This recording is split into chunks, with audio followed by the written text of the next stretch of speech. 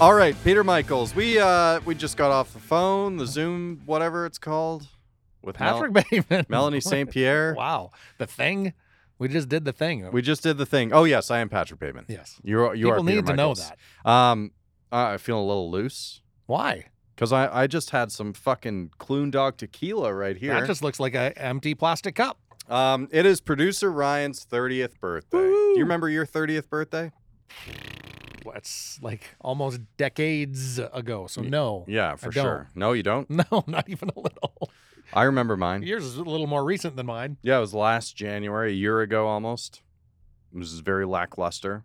Although I did get a Zoom call with some of my nearest and dearest, which was a lot of fun. So but yeah, you had like a full-on pandemic. Yeah, for sure. Birthday. It was a little weird, and like I definitely thought about it moving closer to 30, and then when 30 actually happened, that's when I really started to think about things. So it's not like I don't know how producer Ryan's been dealing this week, but I don't know if he's got any deep thoughts. Well, all I can tell you, don't worry about those deep thoughts because everything just continues to change because I'm staring down the needle of 50. Yeah, but do you think any deep thoughts you had at 30 have been ignored for 20 years? I don't think they matter anymore. Honest to God, there's so many things I probably would have thought of at 30 and thought that mattered that just don't anymore. Well, we did not get to ask our guest about 30, but what I will say to producer Ryan as we drink his birthday tequila is don't think about it too hard, I guess. Don't think about it too hard. That's Pete's advice. Just do. And hey, we're in this sick space here at Communal Creative Studios. That's pretty cool. That's a pretty cool accomplishment by 30, I think. No better way. And it's not Zoom. We're here in person. Yeah, he's right behind right on the other there. side of the thing. So yeah, we had a guest on the show today from a band that I've been familiar with for a number of years based on an old high school connection. Which I didn't realize you had an old I didn't tell you that? No. Oh, don't you you've told me about other high school connections that have... There's been a few on this show, hasn't there? A couple that kind of went sideways on you. Yeah, that's true. But this is a band that has... their trajectory of success over the years has been in my opinion, very different than a number of bands in the country, and it's been amazing. Like, It's really, really been incredible. So I was very glad that Melanie St-Pierre from Casper Skulls had the time to sit down and chat about their new record, Knows No Kindness, which came out in November. And you can tell this band is different from the other bands, right? Like, there is just something a little bit more unique, special. I don't know what the word is for it, but there's just... I don't know where it comes from. Something there. Yeah, for sure. So I know you've been liking the record a lot. I certainly have been. I almost wished that I had spent more time on this record before we did our top of 2021, right? Right. Yeah, 100%. But it came out so late in the year, and even though it, as we'll get into, was kind of done and in the books already, written by 2019, I think. But now that you've listened to this record a ton in the last few weeks, how good would they be at Bose? Oh, that would be amazing. Yeah. We need to get those things rolling again. Sort it out. As we get into this episode, big shout out to Bose Bar and Stage, Sawback Brewing Company, our friends at Tourism Red Deer, and Go Services Inc. Yes, Happy New Year's to you all. It's already like a couple of weeks into the New Year's. I had some tequila deal with it. Anyways, can't you say Happy New Year for like the first quarter of the year? No, I think you can say it for the first What if you week. haven't seen someone? I think this is an old Curb Your Enthusiasm plot, actually. Is it really? I think it might be. I was just going to say, with all the methods of communication that are available, if you haven't wished somebody that you know well enough to wish a Happy New Year by this point, you're an asshole. What did you do for New Year's, by the way? And that's only 2 weeks ago. We played board games. Nice. Had some old fashids. I really got into old fashids over the holiday season. And Negroni is next up then. I don't know if I can go Negroni. Why not? It's pretty floral. I don't know that I like the. It's very herbal. Herbal, floral. Like, I remember having a beer that was a Negroni beer, and I'm like, I imagine this is what it'd be like if you grabbed a thing like a jar of potpourri, and just ingested it. See, don't know that I'd love that. That seems like a bit of an overreaction to me. A Yeah? bit of an exaggeration. But if you're into the old fashions, I think you're going to have to try the Negroni at one point. What I will say is that at Bose, as far as I understand, you can now get a really good Negroni, whereas when I ordered it from Bose about 5 years ago, let's not talk about it. All right, Patrick, personally responsible for bringing the Negroni to Red Deer. Anyways, this is I was super happy we got to do this chat. So I don't know. Let's get to it. Well, Melanie, welcome to The Road the Stage. Again, thank you so much for joining us. It's fantastic to meet you and talk to you. We're very excited. Yeah, me too. It's gonna be fun. Has your press been like pretty low key lately? Because I know your new album, Knows No Kindness, it came out back in, it was November. Yep. Obviously you did a ton of press around that. What's the start of 2022 been like for you?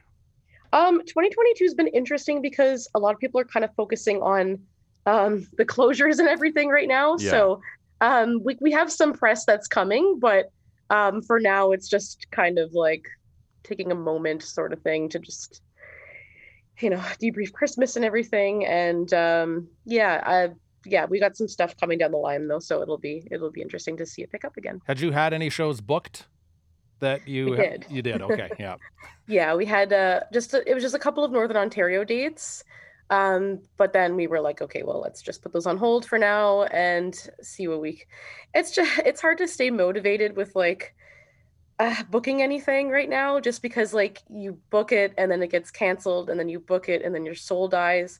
So Yep. You just kind of try to get by. But honestly, I would love to play all the shows right now. Honestly, I'm speaking for all of us. I know we all would. So hopefully that'll be a thing soon. And you guys were able to get a couple of shows in? Yes, we did. Yeah. Our last one was in London, Ontario with July Talk, which was awesome. Right. Oh, right. And then before that, we had like our release show in Toronto, which was nice for the record. So we got to honor that. And then we had a Montreal date, and then we did some like a couple of festivals at the end of the summer because it was like okay by the end of the summer. So it's like just trying to do whatever you can, and then the cutoff happens, right? So that was an amazing thing or concept July Talk had with their opening acts, wasn't it? So cool. Like just really, really awesome.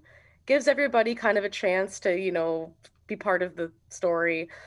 Sucks what happened though. They ended up getting COVID. Like I know they were so careful. Like when we were playing, we couldn't even like we could like talk to them, but it was like from like afar. Like they were being really, really cautious, and they were saying like none of them would go and see anybody other than their team. And then it didn't matter. It snuck its way in. So yeah, I was really looking forward to them getting out because we're in Red Deer, so we're halfway between Edmonton and Calgary.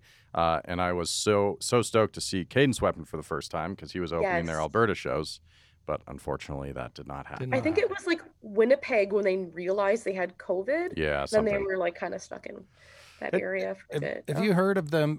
There are some acts in the States that are using dogs to sniff out COVID. Have you heard about that? Really? I heard I saw a headline about dogs being trained. I think there's 3 or 4 different bigger acts that are using dogs and not for the people coming into the show, just for tour, like all the backstage people and all the musicians to have dogs sniff it out.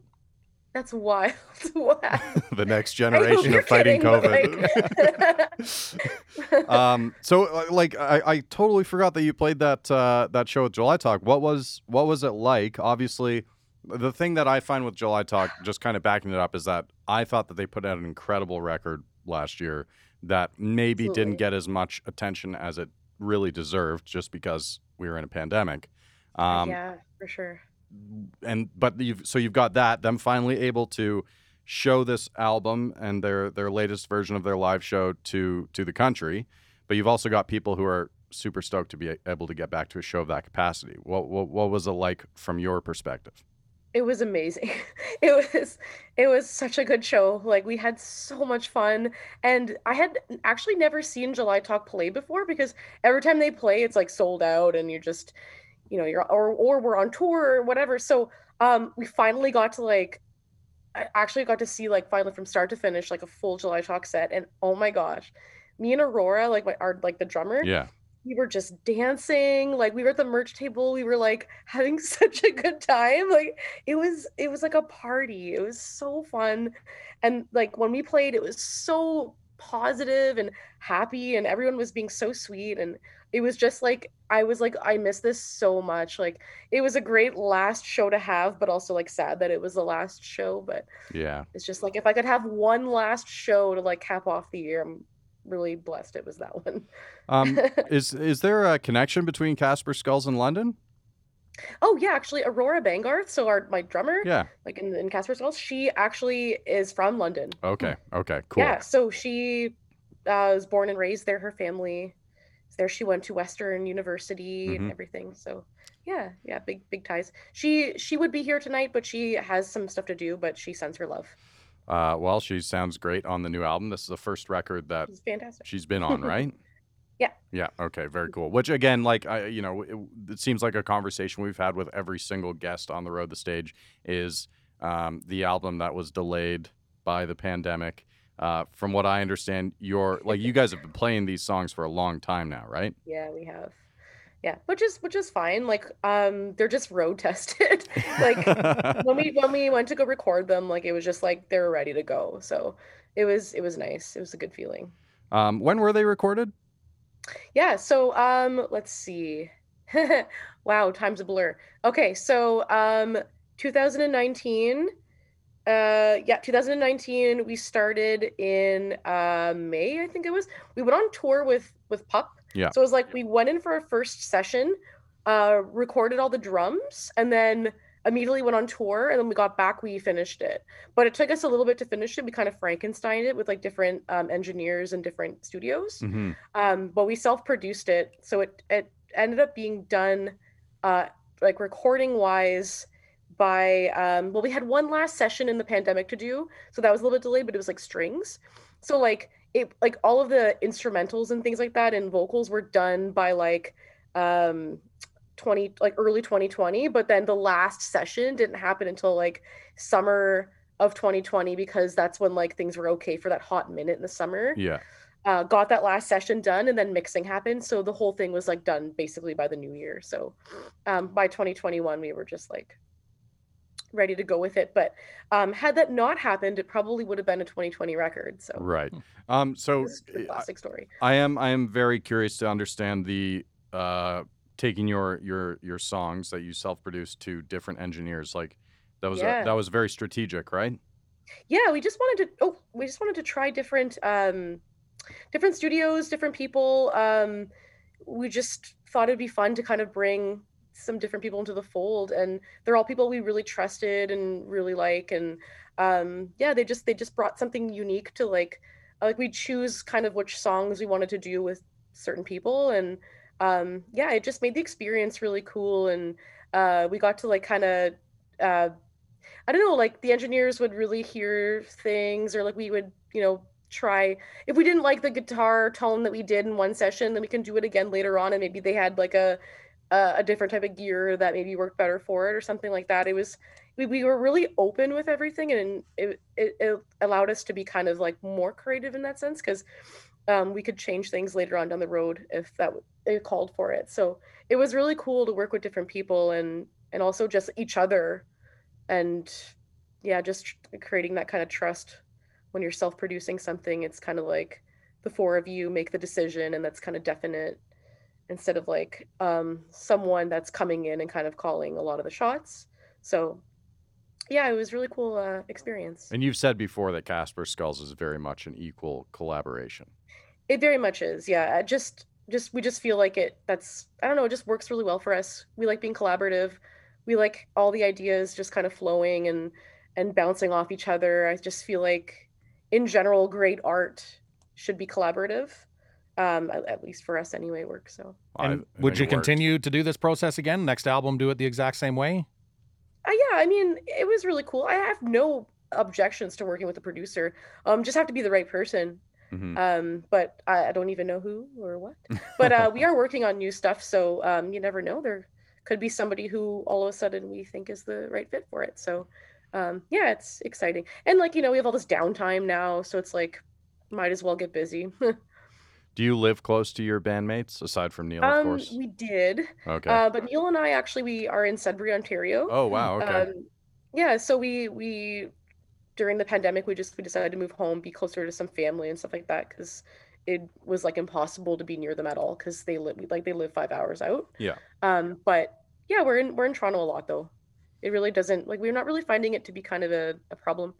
Like, they came here a lot in the summer, we came there. Like, it gives us a fun excuse to go back and see friends and do the old thing. So Sudbury is home, right?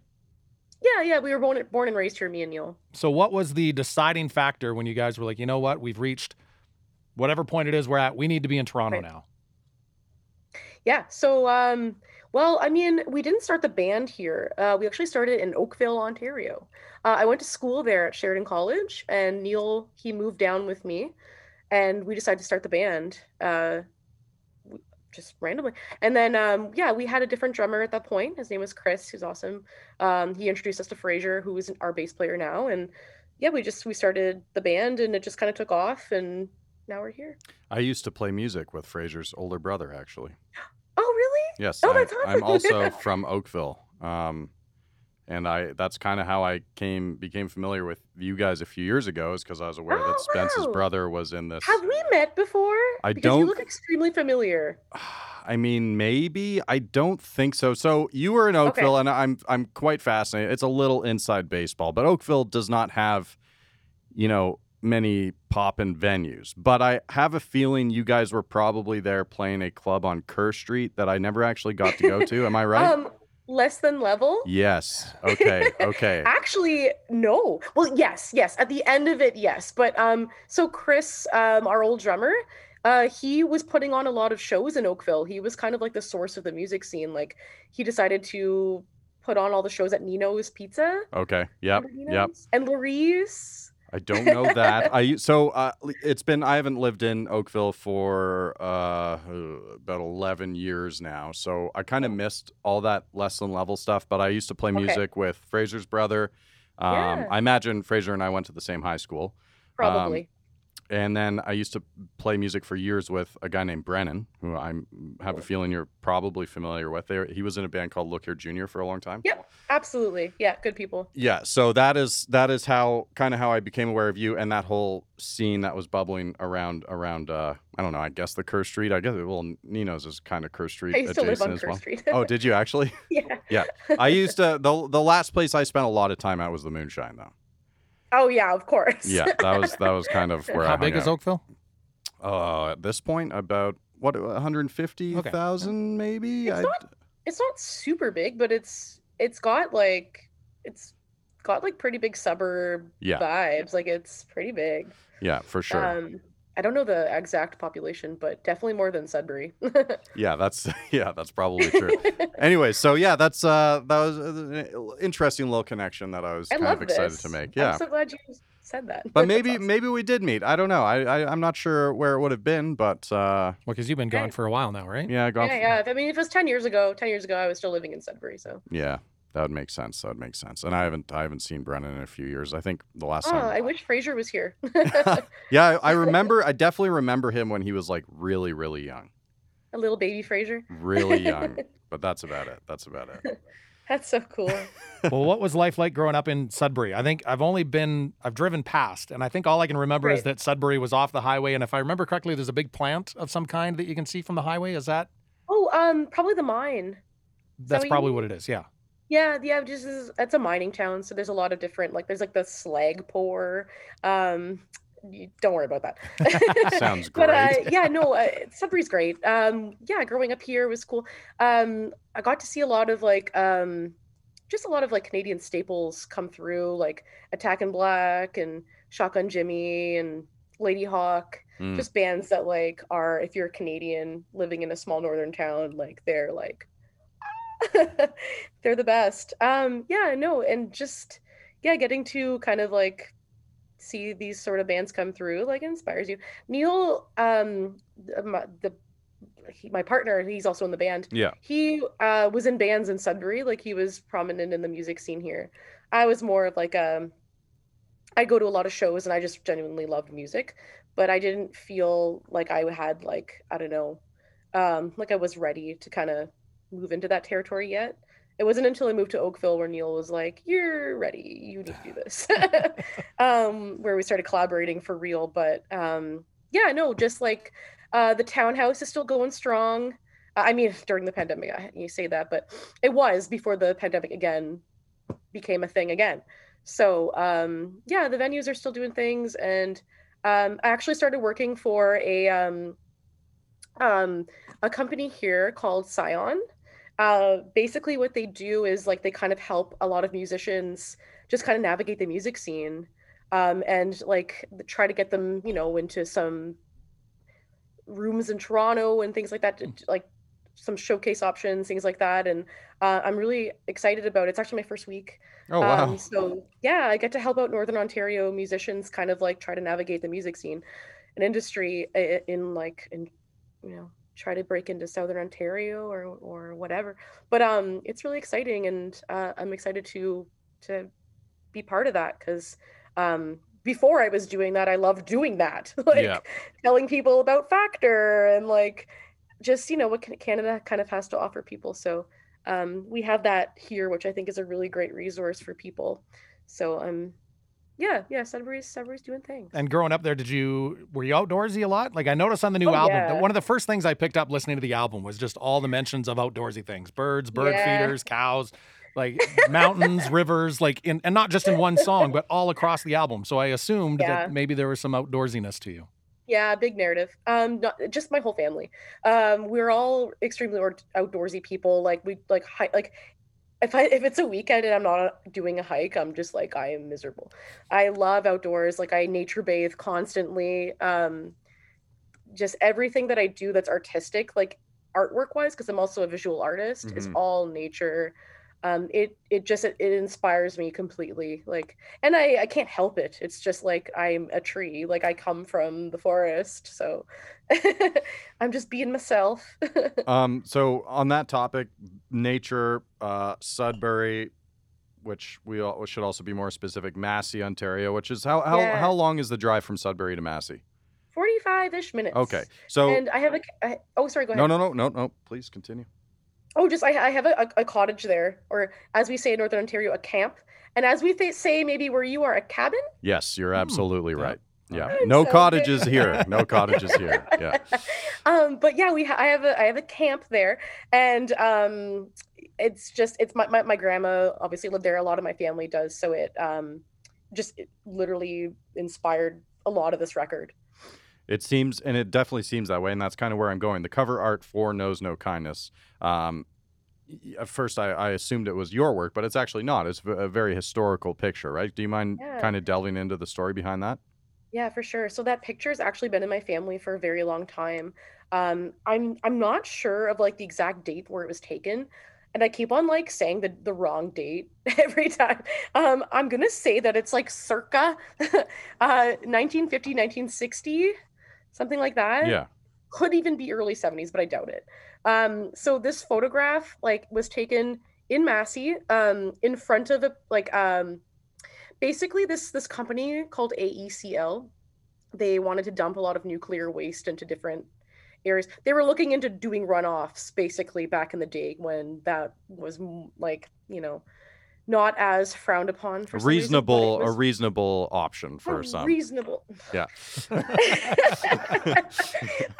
But like obviously my family was like, no, like we swim in there. Like so they crashed basically the building where they were having like their pop-up to like conduct their business out of. Yeah. And just protested in front of it, and it ended up getting a lot of traction. They did petitions and things like that, and it ended up not happening, which was great because I guess a lot of the like they did the petition and a lot of the population was like, no, we don't want this, so they moved out of town. I don't know much more than that, and honestly my family doesn't even remember too much either. Like but yeah, so that photograph was taken by I'm pretty sure it was Hugh Cummings, but he passed away like a while ago. So his son Hal Cummings was the one who I talked to about permissions and everything for it. He's also very old now. But it was really fascinating to talk to him about it, and just like he was like, "Oh, you have this interest in this photograph.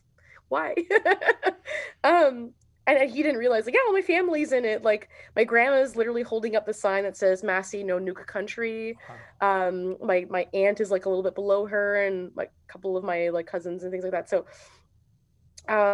just really, really cool, and this legacy, that was there, and I really loved that this story existed, and I really wanted to at some point in my life. I always knew because I found this picture in 2015. Yeah. Oh, sorry, in 2005 when I was 15. I found that picture and I knew that I was going to do something with it one day. I just didn't know what. And here we are. It's so fascinating to me because you hear so many of those stories, but fast forward from that moment 10, 15 years where the protesting didn't work. The community wasn't able to rally enough to prevent something like that happening, and then it leads to disaster. Which probably happens more often than not, right? Oh, absolutely. Yeah. Have you seen that Dark Waters movie? No. So it's this really cool movie that came out like a year ago with Mark Ruffalo, where he's playing a lawyer who's representing DuPont in the States, who are responsible for essentially destroying entire communities and their lives to a certain extent, right? Yeah. With bad science, I guess we could maybe call it ignorant science. Yeah. Well, also like the Sagamok community is also like the reserve is also on those, on those rivers as well. So like it's just like, trying to preserve things, please, for the love of God. Yeah. I don't know. It's so hard these days to try to fight for things, because like the devastations that's going on right now too in the world, when you think about all of the protesting that's happening and everything, it's just like you feel so alone in all of that. And like, yeah, so I guess like when I was thinking about that, I was looking at the protest my family did. I was like, I got really inspired by that. I was like, this is something that is part of my, my upbringing. So yeah, it just like and I think about that too, like in those communities, like that, like those communities protesting as well for like their land. It's just like anyways, I'm getting all emotional. It's all good. You're allowed to. No, like, it's a heavy topic. It's a heavy topic. There's just so much bad crap in the world, and you just want to fight for everything, everything good, and it's tough.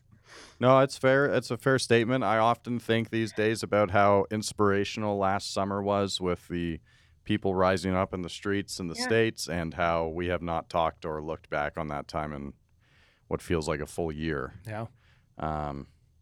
Which is a little interesting, but that's a conversation for another day and another podcast. God damn it. We were talking before, and obviously when we are preparing for an interview, we spend quite a bit of time with their content, and it's fair to say both of us have been digging this album like crazy. It's been on repeat for us, I think. So yeah, completely on repeat. And it's the one thing I've really found with it as well is because I've dug into this all through streaming services, and with this album in particular, I really miss the good old fashioned liner notes, lyrics to read along with, because there is so much going on and so many great stories to be told throughout that album. I'm curious.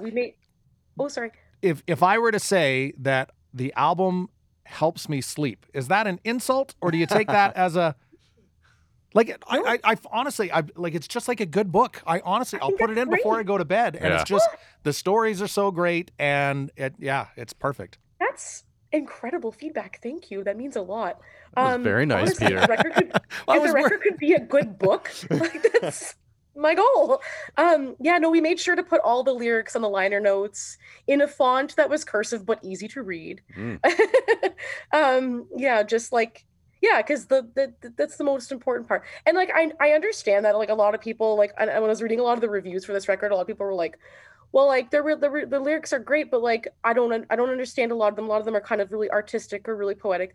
But like that's kind of just the nature of our band. Like we've always been kind of like, we talk in kind of really poetic sort of lyrics, and I understand that they can be kind of like a lot to digest for a lot of people, but I don't know, it's just kind of the nature of our band. Like even Neil,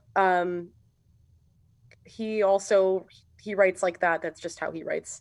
It's how we both write. We're really into books, really into poetry, really into like all that art stuff. Being a visual artist, I don't know, it all just comes hand in hand. So I'm just excited to get better at it. I feel like this was a really, really great project for me to like kind of like I wrote a lot of this one myself. So it was great to kind of like try doing that for once, like where I try to write the whole thing. But on our next record, like Neil's coming back, like he's got some amazing songs, and just because they didn't make it onto this record, it's just because he literally was like, you're telling a story and these stories are coming out and I can't really interject here. And he's so sweet. He sounds like a lovely dude. It was really cute. He's just like, I don't know. But yeah, no, like on our next one, like we just want to like make it really good, vibey, just like, just good songs. Like storytelling is great and I love doing it for this last one, but the next one, like there's still gonna be some stories, but it's gonna be like, I don't know, just different vibe. Okay, so I love that though. I do want to talk more about what's next, but not just yet. I because okay, I don't know how to word this. For our listeners, there's a song on your album called Witness. Now, we don't intend on going into the details for that. I can. I'm You don't have to if you don't want to, though, because that story is already out there in a number of articles. But, on the bare bones, you witnessed something as a very young child that I can only imagine stayed with you for your entire life. And you put out this song about it. Was there hesitation to talk openly about that story in the format that Casper Skulls ended up leaving it in? And B, was it healthy for you? Yeah. So that song was interesting. It was actually that song and a song that people haven't heard yet called Yards. Oh. That we'll probably be putting out soon. It's a B-side off of this record. Amazing. So Witness was a really hard song to start.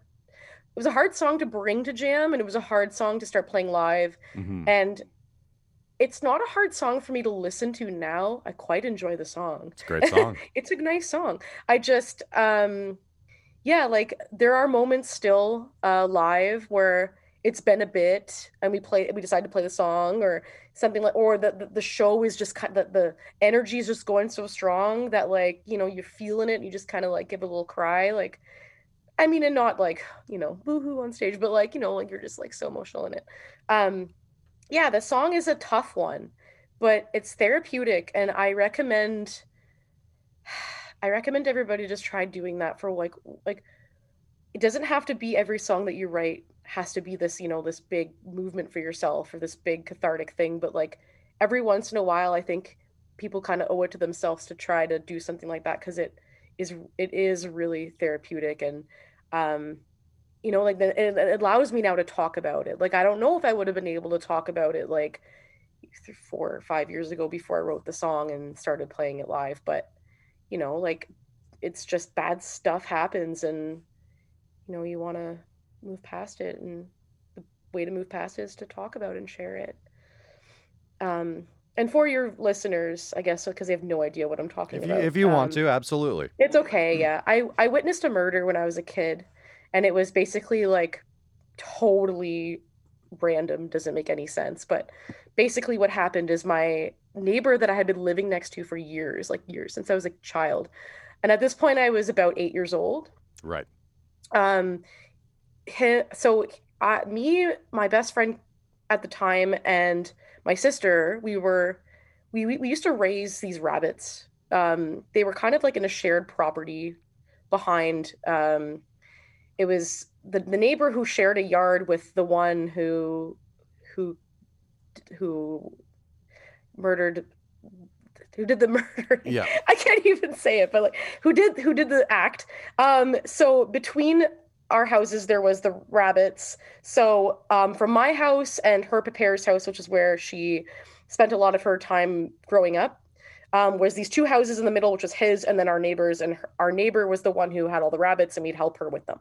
So basically we all shared kind of a property line sort of thing. So from my house to her house, we could walk through all the properties and never really seemed to be a problem because we were, we had the rabbits and everything. We go check on them. So one time she brought her father with her to go check on them. And the neighbor that lived in the other house was not okay with it or something, or I don't know, was just acting weird. And the neighbor on the other side had noticed and went and let us know to get him to maybe not walk through the yard anymore just because he was being kind of weird. And so I guess he was confused and didn't understand, so he went and confronted him, and it became this whole kind of like back and forth on the property line. And then at some point he just like, the neighbor just pulled out a gun on my best friend's dad and we all kind of like were confused, and we were 8. We all ran into the house. We were trying to ask her prepare like to come outside because we didn't know what was going on, and then by the time we all went outside, he shot him. Doesn't make sense. So No. After that, we were just kind of like, okay, this is a thing now, and like he died on the way to the hospital. It's terrible. It's terrible. Like, I mean, sorry, go for it. He just went in the house and waited for the police and went to jail, and then he died in jail. Oh my God. Holy fuck. Like, I don't mean to laugh. It's just like it doesn't make sense. So no, of course, and like I mean, I can't imagine the kind of trouble that you had to go through after that. I mean, like we were all in therapy, and yeah, of course, and like we're still in touch now and everything, and we've been friends for a very, very, very long time. And yeah, we like, I even asked her like before I wrote this song, I was like, is this okay? Like, I don't want to do anything. And she said yes. She's like, turn it into art. And I was like, okay. So you decide to make that song, and then, but like, was someone helping you like commit to it, or was that all on you? Okay, so I don't even like remember how this got started, but like I guess it's because I wrote this song called Yards, and I'll explain Yards. Right, okay. Yards isn't out yet, but it will be. It's about this other devastating thing that happened when I was a kid that no one knows about. My house burned down on my sister's birthday. Oh my God. Jesus. And this is after you've already. This was before I was 5 years old. Okay.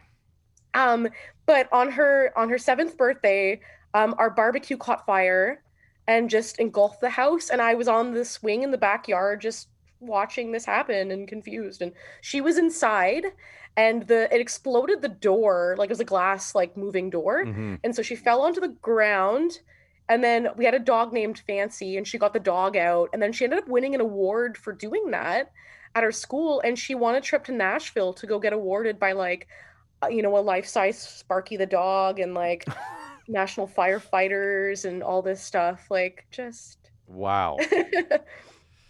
Oh wow. Yeah, okay. I think a lot of this though speaks to the importance of art, and I think I'd read that you had a teacher I love that art. It helped guide you towards expressing Mr. things. Dodds. Mr. Dodds.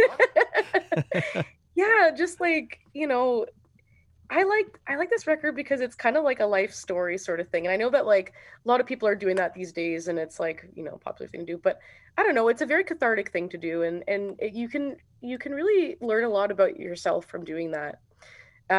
So I owe everything to, I don't know, the things that shape me. I mean, I don't understand a lot of them that happened, and a lot of them don't make sense at all, and I'll never forget them. But like, I don't know, you just have to like live. And one of the craziest things I learned in therapy was like, because for a while, like I was like, was it my fault? Like, I think we were all thinking that. And when I was young, like I just remember like the therapist being like, the only person that you can control is yourself. Mm-hmm. And that never like left me. I was like, oh my God, like that's the truest thing ever. And yeah, I don't know. Well, yeah. You got any trauma you want to write a song about and figure your shit out? Honestly, I wish I could. It's You great could. that you have that outlet. I'm kind of curious though. Again, earlier you had talked about how collaborative this effort was. I'm curious the process, because it is so deeply personal to you. Right. How does it become collaborative? How did everybody else pitch in and come up with this album? So, it was collaborative in the sense where the structures and any sort of like interesting little production bits and things like that, like we all collaborated on those for sure. Everybody wrote their parts. So I would bring like an idea, or Neil and I would figure out sort of a thing. Maybe I had some loose lyrics, or a chorus or a verse, at least enough to bring to a jam session. And then from there we would all kind of fill in the blanks, and I just like, oh, I hear this, oh, I hear that. Or like an example would be Frasier on the song Monument. As soon as I started playing that like finger picking part, he was immediately like, oh, I don't play bass on this song. And he picks up a little reface synth. And I was like, what? And yeah, he did. And it was the vibe. It was the move. So, and it's those things that I cherish. So, so all the color and stuff like that, the tastes, tempos, the this or that. Like I feel like writing a song, like you kind of have an idea of what you think a tempo should be, but then I don't know, with some collaboration, all of a sudden it becomes something else. Like the song Ouija, like I brought that to jam, not really knowing what it was. I was kind of like, this song might suck. And I started playing it, and immediately Aurora was like, "Oh, I hear like this really cool shuffle, like Nico Case sort of thing in this." And I was like, "What? That's really cool." And then it just kind of took off from there. So yeah, I love that. I think that's important and cool. I was reading the Lindsay Rhodes article in Audio Oh Femme. yeah, that was a good one. Yeah, for sure. So shout out to her in that article because it was great. Like moved me to tears. While St-Pierre cites Ouija as the best song she's ever written, Bangarth points to Rose of Jericho as a personal favorite. Yeah, which I relate to. Jericho. God damn, that's a good song. He's obsessed with that song. He's like, that's my favorite song. Like, I'm like, okay, cool. Yeah, no, like I love Rose of Jericho. It's just a good song. It's fun. Yeah, that's a good way. And like we played it live, for the first time ever, like at our Montreal and at our Toronto show in the fall. And the Montreal show, like we were just kind of like figuring it out. We were like, please forgive this just in case it sucks. And it was like, it went over fine. It was fine. But then at the Toronto show, we played it. It was like, it was insane. Like it was so good. And like, I even had a moment throwing back to like, how we like our earlier shows used to be, where we used to like really rock out. Yeah. I was like throwing my guitar again and like flipping it upside down and doing my things at the ending of it. And I just like didn't expect that to come out. So I was like, oh yeah, we can still rock. Does Aurora have the woodblocks on stage for that song? No. We made a joke and I was like, should I just like not play guitar and just like hit those? And she's like, no. she's a professional percussionist. Yeah. So I feel like she would be like, Mel, don't do that. Well, I won't say one or the other is my favorite, but it's a very close tie. I'm glad that you guys in the band can, because normally you get they're all my children and I can't choose between. So I love the fact that you're willing to throw it out there that's a favorite. Yeah, it's fine. Like I like all of them for different reasons. But yeah, they're just like, some of them are funner to play live. Mm-hmm. Some of them are sleepier to play live. And so like you find your favorite ones for reasons like that. But like just aesthetically and stuff like that too. With you touched on it a little bit in your first record. Your earlier music is sonically quite a bit different than what you guys put out on Knows No Kindness, and your trajectory based on your early years was pretty wild and not seen too often in this country, I don't believe. Were you guys worried at all about the reception? I know you guys have been playing those songs for a long time before the album came out, but were you concerned at all about the reception to what some might consider a shift in sound? Always. I mean, that's always going to be a thing. Like, you're going to have people who are like, I liked when the boy sang, or like, I liked when the girl sang, or like, it's fine. Like, it happens. I just feel like you can't let that kind of like hold you back. Because like, ultimately we're musicians, we're artists. Like, we want to make great art, and just because it's not great art for somebody doesn't mean it's great art for somebody else. And it doesn't mean that we'll not ever return to that. Like, we're allowed to do. I mean, I find musicians get themselves into this area where they're like, oh, I can never return to that, or oh, I can't do that anymore. And I don't know, like if I'm feeling it, I'm feeling it. So I think I'm just gonna let kind of like my guts kind of determine the direction. And my guts were saying, hey, like you need to resolve some stuff. So I did, and I feel like I got a lot out of it, and I don't feel like I have to make a second one or a third one like that, because I feel like I got what I needed out of it. So I'm just excited to work on some new stuff, and whether it be, what comes out, but. So funny, because for a band that got a lot of hype and attention over the years, seeing the original comparisons, which was really interesting to me. So some people are comparing your stuff to Sonic Youth-ish, and then the new music comes out and they're comparing it to Mazzy Star, and I'm like, well, although not totally the same, that would be a pretty sick concert, right? Those two together. So you know what's funny? I got a tweet. We got tweeted at like not long ago, and somebody heard the new record and they were like, oh, heavy Sonic Youth vibes, eh? And I was like, no. Heavy Sonic Youth vibes. But then it's funny because I tweeted back at the person. I was like, oh, we will never financially escape this. Like the Tiger King thing. And then the person was like, what? I was like, oh, no, I'm just kidding. Like, this is just a comparison we go all the time. Yeah. Okay, so do those comparisons bug you at all? It doesn't seem like much phases you guys. These are bands I really like and appreciate. Honestly, the Mazzy Star one, I'm very surprised that people thought that. Like, I'm like, really? Because I get like a Sleater Kinney kind of like vibe from a lot of this stuff, or like, I mean, not as a lot more with the older music, because that was a lot of the inspiration. Like Neil and I were Sleater Kinney like heads. When we were writing Lips and Skull and stuff, like we actually went to go see them that year. Play at the what was it? Was it oh my god, Sound Academy then, or was it whatever? Yeah, a venue in Toronto that I don't think no longer exists, and or it has a new name. But yeah, so there's a lot of inspo in that. But honestly, like I don't know, I welcome if somebody hears something in it. It just means that maybe it's serving their interests. So. Like maybe the people who are hearing the music and thinking, oh, it sounds like Mazzy Star, maybe it's because they really like Mazzy Star and they, you know, they're thinking about it in that way. So yeah. I think it's cool how people can hear your music and just, you know, decide what they think it kind of matches. So well, it doesn't seem like it pigeonholes you guys at all, anyways. So it doesn't really matter, does it? No. And I think times are different. Fun. Like. Especially when I was younger, it was you were this genre, you were that genre, you didn't listen to anything. But I think that's gone, long gone. And people jump genres all over the place.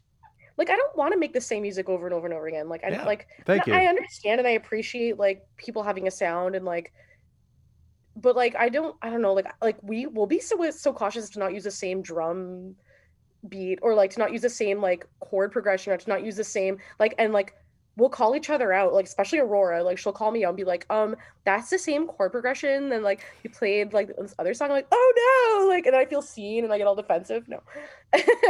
No, but like, yeah, and I love that because it's like, yeah, call me out, man. I don't want to do that. We've talked like, about it. Saving me from doing the same thing. We've talked about it a few times on the show, but the benefits of having a theory trained musician in the band. Yeah, she can call me out and be like. And just to even play it up even a bit more, she can be like, "You're playing this," and she could even say the the tempo or like the something. Like she's so good at that. So yeah, it's cool. I appreciate it a lot. And even though I get like all like in our jams, it's like no, she's right. Well, you've put out this new album. It's gotten some really good reviews. We love it. You've talked a little bit about how you guys are well underway into what's next. Big question. Yeah, what like you know? It's too often predict the future. Yeah, too often I ask questions about what's on your plate, but and usually the answer is well, you don't get to know that. But is there anything that like is there something that you're telling people, friends, family, us about the next evolution? Just there will be a B-side coming out probably in the next few months. That we just have to finish a couple of things on that one. That we of the reason why it was a B-side, because we just wanted to kind of fix it up and didn't really fit sort of the record, but that will be a thing. But also just I just purchased a really cool. Well, I have to pay off the rest of it because I used to work at Long and McQuaid. Like maybe 3 weeks ago now. Okay. Used to. I'm starting a new job. But I have to pick up this universal audio interface that I bought that I have to like finish paying off. And then I can start doing some demoing, which I'm stoked on. And Neil, like his songs are basically done. Like we can figure that at any point. But it's sending everything to the band right now and kind of getting that all figured out. Neil and I are trying to buy a house right now. Hey, hopefully April 2022. We'll see. In Sudbury. So, in Sudbury. Nice. Owner. I really want to own a home. Yeah, why not? Why not? Okay, so do you and Neil, like you're saying your songs, Neil's songs, you live together, you know each other very well. Is there any separation? Is he hiding things from you? I only say Neil's songs, my songs, is because who wrote the lyrics or like who wrote like who came up with the idea for the song or something like that. Like that's But like eventually they're gonna be our songs, so we put them out as Casper. But for now, they're like they're the ones that Neil are bringing to the table, or the ones that I am bringing to the table. That's just how we've kind of always differentiated that. Actually, like I remember we had this little in the early days, like one of those like little whiteboards where you write down. Well, you don't know the title of the song yet, but it's on the jam session thing. So it's like Neil's new 1, 3. Yeah. Like he used to have one that was like, this one sounds kind of like The Wire. I don't know. It is funny. Well, I cannot wait to see what comes of that, and see these B-sides or listen to these B-sides too, because I finished that record and I'm like, okay, we'll just start it again. And to see it live, which hopefully things can start. Yeah, have you guys you've played Sled Island before, right? I don't think we have actually. Have you never played in Alberta? No, we played in Alberta, just not the festival. For whatever reason, I think when it was going on, we had another tour booked, something like it just never ended up happening. But yeah, we played Alberta a few times. Okay. It's a great place. Just not Red Deer. I don't think Red Deer, no. No Red Deer show. It's so funny because I was watching your KXP performance, which you were talking about how every day you just kept getting further and further west than you've ever been before. Yeah. And that would have been pretty much the end of your as far west as you could go at that point. Yeah. At one point, like we were, I can't remember if it was before we ended up, no, it was after KXP because we were in California at this point.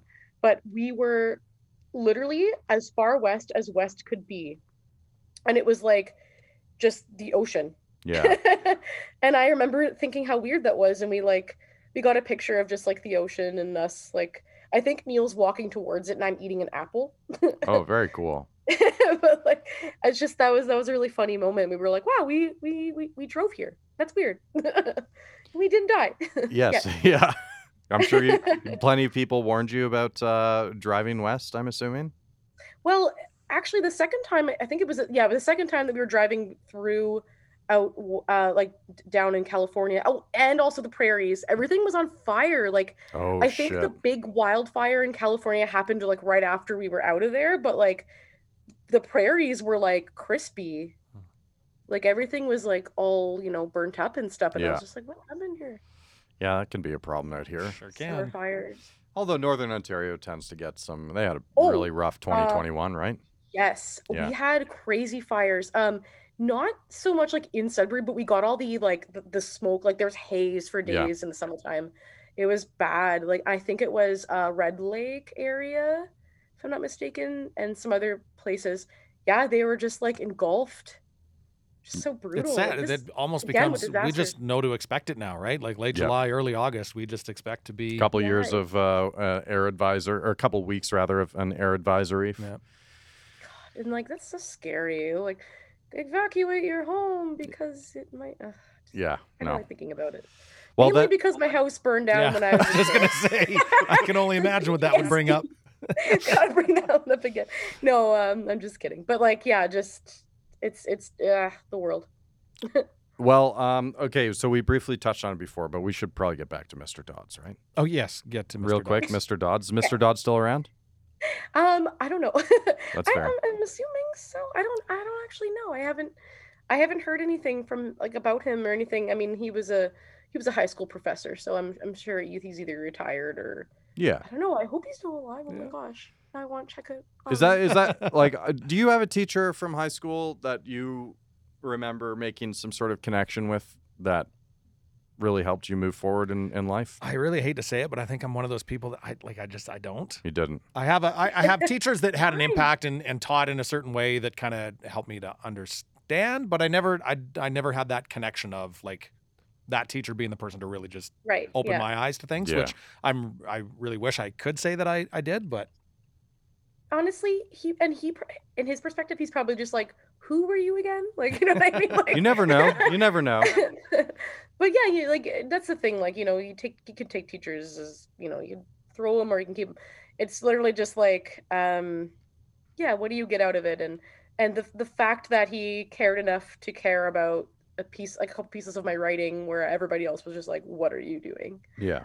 Meant a lot to me because I was in high school. I was the worst. Like I was one of those kids that was just like, and I didn't know. I was like, I don't know. I thought I knew everything. I didn't know anything. It's funny, like all the beliefs that I had in high school, like I do not have now. Like, which is what, you don't know everything as a kid? What? I didn't know everything as a kid. I will be playing this back for my teenagers, by the way. Thank you. But I did truly love to like be a shit disturber. But whatever. You and me both.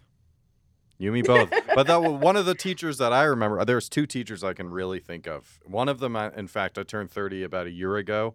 And for some reason, that made me want to reach out to people that I had ignored for a decade and a half. Oh. And one of those teachers was one of them. He never got back to me, but there's an album right there. Yeah, there you go. There you go. Start writing. You'll notice me one day, Mr. Neufeld. Funny how we always remember their names, but they probably don't remember ours. Yeah, you're probably right. We were just one in a sea. How big of a school would it have been in Sudbury? How many? Oh, yeah. Okay, so back then, probably like, I hope I don't say this. People go, what? Like maybe 400 kids at this school? Like, okay, is that a lot? So that's the like you teachers remembering. How big was yours? I honestly don't remember because I swapped high schools in grade 12 in Oakville for a better music program. So I like to think my graduating class had 60 people in it. So I'd like to think that the teachers could remember everybody, but maybe not. Yeah. Yeah. Well, that's the thing. Like more populated areas are going to have more people. Like I think 400 kids for a high school, that I actually think that might even be a little bit too much, like that I'm remembering. But back then I remember that school, like really having a lot of people in it. Like it was an art school. People would go there for, music, or like you'd get in, right? Like you'd apply and get in. So I had to, I went for visual art. So I had to do like a visual art test, or you'd go for theater or music. And like, it's funny that I didn't do music, but it's because I was like, I really love visual art. And Neil was also at that school? No, he wishes. No, I'm kidding. No, he went to a different high school, but he was heavily friends with everybody from that school anyway. Like I actually think he was more friends with the people that at that school than his own school. So just the school that he went to was kind of like a jockier kind of preppy school here in town. Like I don't know if it is like that anymore, but I remember it was like that then. Like it was just like a lot of people who wanted to do sports would go there. It's very competitive for sports. Whereas I was on the soccer team at my art school, and well, we lost all the time. And one school tried to like bully us on the field and like push us around, but we were too busy running around in circles and like looking at butterflies and like picking flowers to like, you know what I mean? Like we were just like, what? We're playing a sport. Like let's have fun. Well, marrying the two of those together, man. Maybe you have, and if you have, awesome. If the Sudbury Wolves called you tomorrow and say, hey, we need you to sing the national anthem at our game next week, what would your reaction be? Do it. So Stefan from Pup, he is like a big Sudbury, like he comes all the time. He also has a camp that Neil and I have been to a few times. It's in French River, but he got asked to sing, and I wish I could have been there. Yeah, like, he did it. Oh God, he actually messaged us that night and was like, I'm singing at the, I'm doing it at the Sudbury Wolves. I was like, I have to go, but we were in Toronto at this point and we couldn't make it. But oh God, I'm sad that I missed that, because that. God damn, that's incredible. That is incredible. No. But how would you feel if you got asked? You could do it, no problems. You stand up and do it. Yeah. I don't know if I'd be able to have like all that like, like I don't think I could do that, but like I could, I can wing it and try.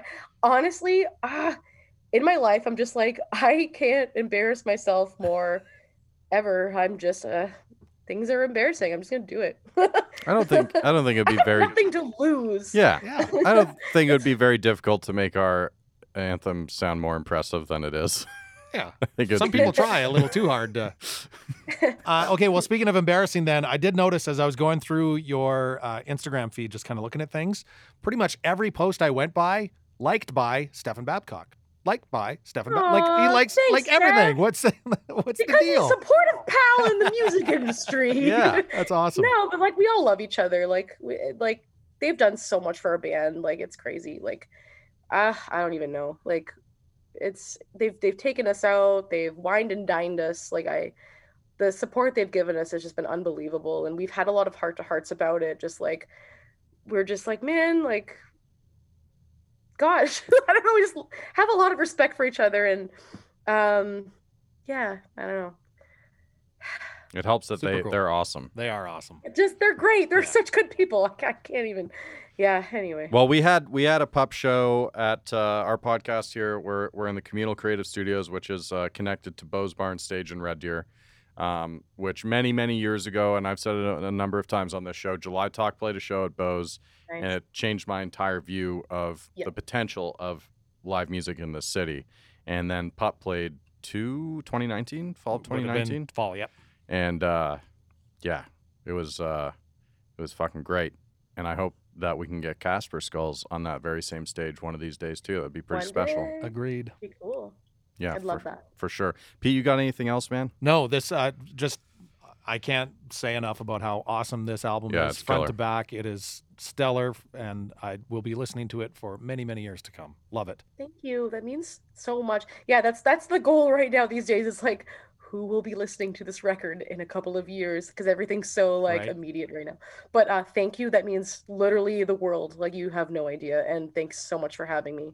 Yeah, thanks for joining us, and we really hope that we can see you guys in town or on your way through town one of these years. I don't know when the hell this thing is going to end. Soonish, hopefully. For sure. And say hi to the rest of them. Say hi to Neil, Aurora, and young McLean. Young McLean. Yeah. That's so funny. Will do. All right, Melanie, thank you so much. You have a fantastic evening. You too. Cheers. Take care, guys. Peace. See ya. Bye.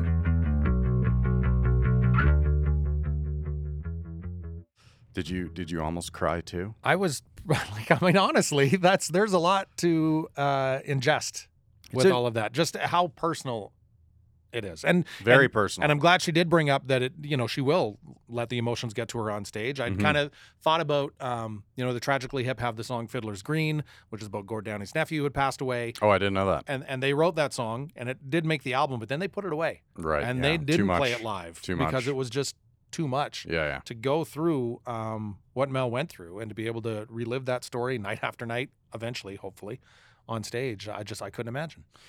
Yeah, it's I don't know. Part of me, maybe this is rude, but part of me feels like we don't often get to talk about the contextual reasons behind songs that are so traumatic.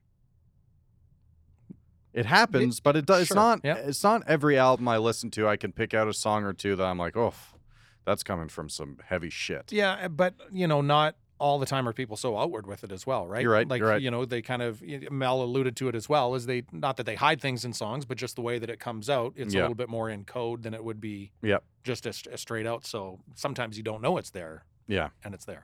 Anyways, what I will say is thanks to Melanie St-Pierre for joining us on the road the stage. And the 2021 release, Knows No Kindness, is already becoming my favorite album of 2022. So we can let it slide. Oh, 100%. Okay. I mean, you could start listening to Hunky Dory for the first time this year. It could be your favorite album of the year. Perfect. Good. Anyways, good chat, Pete. That was a good chat indeed. And I do look forward to them being on stage at Beau's to see these songs come to life. It's got to happen. Yeah. It's got to happen. Well, again, a quick shout out to our producers, Ryan and Riley. Who I'm sure Ryan's ready to get the hell out of here. Birthday boy. And it's fucking 30th birthday. He's here listening to us nerds talk. Maybe we just keep going on. What else you got? What'd you do over the last? He's flaunting a glass bottle. It's a lot emptier than it was at the beginning of this. That's that Clune dog stuff. Pete, who else is joining us today? Well, we've got, of course, Riley, producer Riley. It's not his fucking Creative birthday. Studios. It's not his birthday, so whatever. Sawback Brewing Company, Tourism Red Deer, Beau's Barn Stage, and Go Services Inc. And you can catch our episodes wherever you get your podcasts, or share, subscribe, or subscribe to the Communal Creative Studios YouTube channel, or I will start getting violent. You've been threatening this for a while now. Let's see. I think maybe we get a little bit more tequila in you. And I'm going to go start knocking on doors. Okay, maybe the next episode, Patrick will be even more fierce, which comes smash out... a camera. When? Wednesday.